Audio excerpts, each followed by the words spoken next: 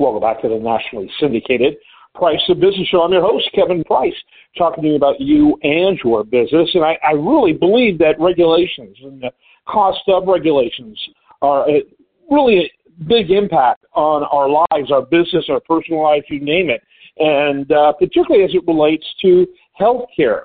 And, I keep seeing these stories about shortages in certain vaccines and certain drugs that, normally we'd have plenty of, yet somehow we're having shortages of them. And what's interesting is I've had Dr. Casey Mulligan. He's a regular on the program, professor at the University of Chicago, formerly chief economist for the President's Council of Economic Advisors. And he predicted this. He predicted to expect it before there was virtually nothing written about it. And I want to kind of revisit that. In fact, the last time we really talked about this was just when it was beginning to be talked about a little. It was barely out there. And now, of course, it's become a much hotter issue. But before we do that, why don't you tell us a little bit about your book, which I think is one of the most even-handed looks at Donald Trump I've read. Talk a little bit more about your book and how people can get it. And welcome, as always. Hi, Kevin. Yeah, I worked in the Trump White House, and when I was there, I was seeing that, nobody on either side is really talking about what's really happening, very much fictional accounts. And I thought, I've written books before, so why not, keep track of what's happening here and give people a chance to see what's really happening. And there was good and bad, but all interesting. Mr. Trump is a very interesting person. Even when you don't like him, he's interesting. So he made for great material. And now he's running for president again. He may be a president again. And so my book is one of the few places you can see how he really operates, especially in the economic area, which is his favorite. And it's very important to people in general, how the economy is working and how especially the federal government is affecting it, positive or negative. Yeah. Give that website for it. Yeah, YourHiredTrump.com, YourHiredTrump.com, and have some articles about it, and of course you can click to buy the book itself. Yeah, make sure you check that out. All right, so let's jump into this. You were saying, for quite some time, even before anyone else in the media was talking about it, and frankly, in my opinion, it's underreported in the media. Yes, I do find stories, but to me it's a pretty huge issue that's not getting a whole lot of attention, which is the shortages in some pretty important medications and vaccines. Yeah, and there's a common thread to these shortages, which is they're almost always generic drugs. And just for reference for people, our prescriptions kind of be put in two categories. There's brand name drugs that are under patent, and that means the company that invented the drug is the only one that gets to sell it if that's what they want, and usually that's what they do want.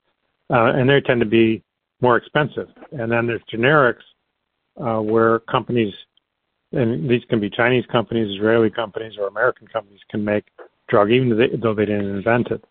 Although they do need government approval. In our country, it's the Food and Drug Administration, FDA, approval to make those drugs. And the generics are much cheaper. And a lot of us at our health insurance, they often will encourage us to have the generic version rather than the branded version. And one of the things that's proven to be difficult over the years is for companies to make the generic drug, which is kind of puzzling because these drugs are not a secret. They've been patented, and the patents ran out. They have every economic right to do it. But the FDA is kind of slow walk approving companies to make these generic drugs. And so you have some generic drugs that are only one maker. And if this one company has a problem with their assembly line or employees are on strike or something, then the drug just stops being made. And that's increasingly been a problem. And also from the company side point of view, some of the generic drugs are not allowed to charge very much. So what our production shuts down. We weren't making money anyway. So there's very much an economic issue around these shortages, and the policies are very much driving this. And that's why you don't hear much about it, because a lot of people don't want to discuss how government might be creating the problem that they are now promising to solve. Yeah, incentives matter, and it seems like when it comes to the cultivation of generics, it doesn't seem to focus that much on that as a factor. And of course, you're absolutely right about the insurance industry. I mean, you look at your insurance card and you can get generic for a maximum cost of like $35. Any generic, as long as it's a generic, it meets their criteria of that. But if you're buying the name brand drugs, name brand drugs, you're getting a 75% at best discount. And you know how little that will go on some of these drugs. Yeah, so also the problem in kind of health policy, they tend to think about the patient, and of course the patient's important, but they tend to think, well, how much the pill will be used by the people who need it depends really on the patient. We want to make sure they know about the pill, make sure they get to the doctor, make sure they have coverage, et cetera, et cetera. But they forget that companies have a role in this. Companies need to manufacture it. Companies need to get it delivered. And so there needs to be good economic incentives for the companies to do their part. And that's been overlooked. And that's even the FDA itself has acknowledged that the economic incentives of the companies have been too distorted by policy to avoid some of these shortages. Yeah, there seems to be almost an adversarial role or view of, that's a better word, an adversarial view by governments when it comes to dealing with these creators rather than a cooperative one. And, versus one in which trying to create an environment where developing these and making them available and having competition, which is the number one thing to help customers is competition. Obviously, there's only one player in some of these areas because they don't allow for room for competition just by the required pricing models. There's not enough conversation about this. Yeah, and the competition is, like you said, it's very important. Just from the simple point of view, if you have three companies making it and one of the plants shuts down, you still got two going. And then that feeds into the shortages for sure. And unfortunately, there's a lot of costs to get the government approval to be in the business, and that limits the number of producers. Yeah, more so than any country in the world. From everything I've read, no one does regulations like us.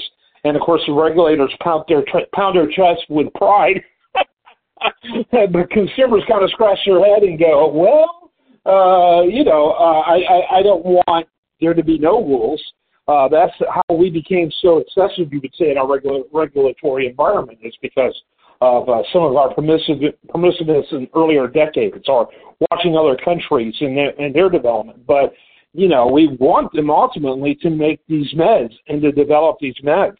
And this adversarial relationship between the government and the people they want to create the drugs is very problematic. Now, in addition to that, every time I read a story about making drugs, quote, more available to people, meds more available to people, it's about beating up the drug makers for being too expensive, which means they're going to become less available if their regulations and pricing demands go in that direction. You're right. There's nothing.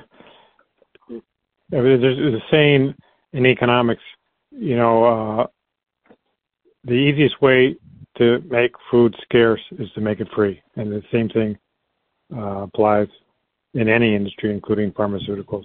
The government going to regulate the price to be low means the product is going to be hard to obtain.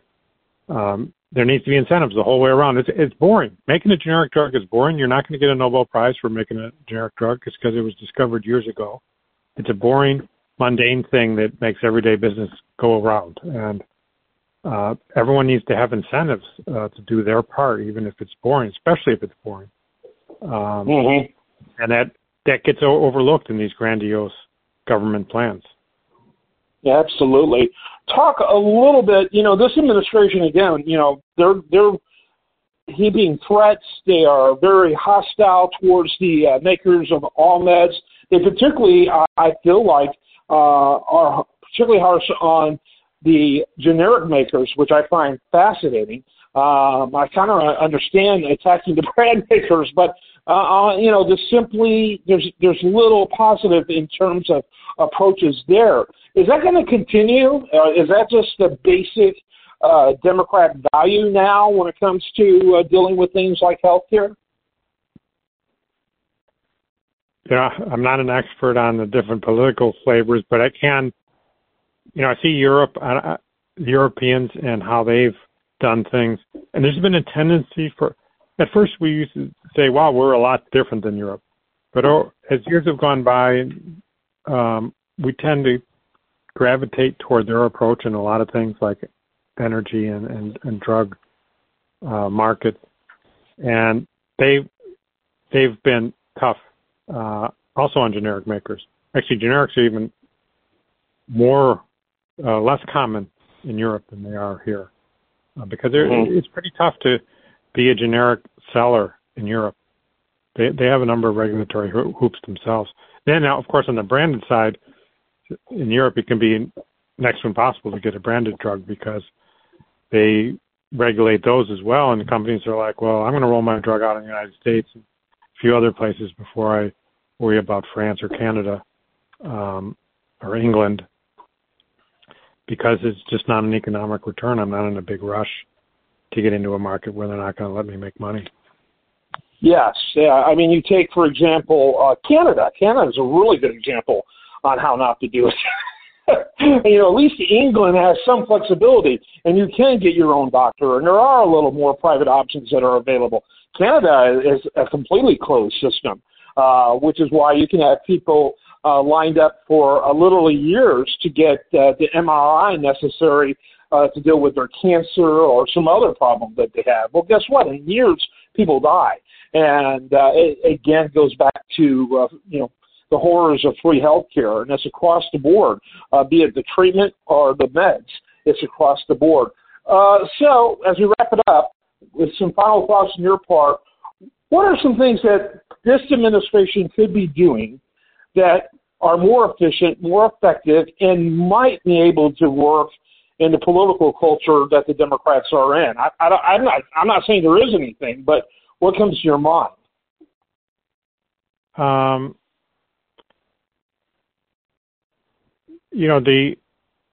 The warp speed, I think a lot of people got to see. There have been problems when they mandated the vaccine, but the warp speed that didn't mandate the vaccine, but it said, get out of the way, let's allow the companies to operate quickly and with some freedom, more than freedom than we normally give them. And we got the vaccine quickly. And I know, like, the president of Pfizer now, who's not a Republican by any means, he's said, well, why can't we have an Operation Warp Speed for cancer treatments? Why can't we have an Operation Warp Speed for diabetes treatments? And, that's a fair question that for both Democrats and Republicans to ask themselves and maybe even answer rather quickly. Mm-hmm. Yeah. Why don't we just start by stopping the subsidies for sugar if you want to fight diabetes, and for corn, right? So much of it is driven by diet, and they practically give away corn. And so just some simple policy changes that wouldn't even require subsidizing would be a game changer. But, it's good to hear him ask that question. That's not the kind of question you think we'd ask. Obviously, cancer has had a profound impact and close to home to him, losing one of his sons due to that. So that could be a game changer. I'd love to see that kind of innovation, and let's get rid of these barriers. Anything that you've got going on, articles that you got up, or things you want to point to? I always like to ask you about those as we wrap it up. I did have, I think it's available at the Committee to Unleash Prosperity. I did a report on comparing regulatory policy between President Obama, President Trump at the federal level, and President Biden through 2 years. And that included a number of these healthcare regulations that you and I have talked about today. Because believe it or not, healthcare is the number one biggest regulatory area for the federal government. But it also includes auto and financial, banking, labor, and other regulations like that. And one of the things that I found in there is that through 2 years, President Biden's new regulations have created $10,000 of additional cost per household on average, whereas President Trump was more or less at a zero rate. Interesting. It's very interesting. Yeah, and I'm going to have a link to the website over at priceofbusiness.com. Always love having you on. Thanks so much for being with us. My pleasure, Kevin. I'm Kevin Price. This is The Price of Business. Stay tuned for more.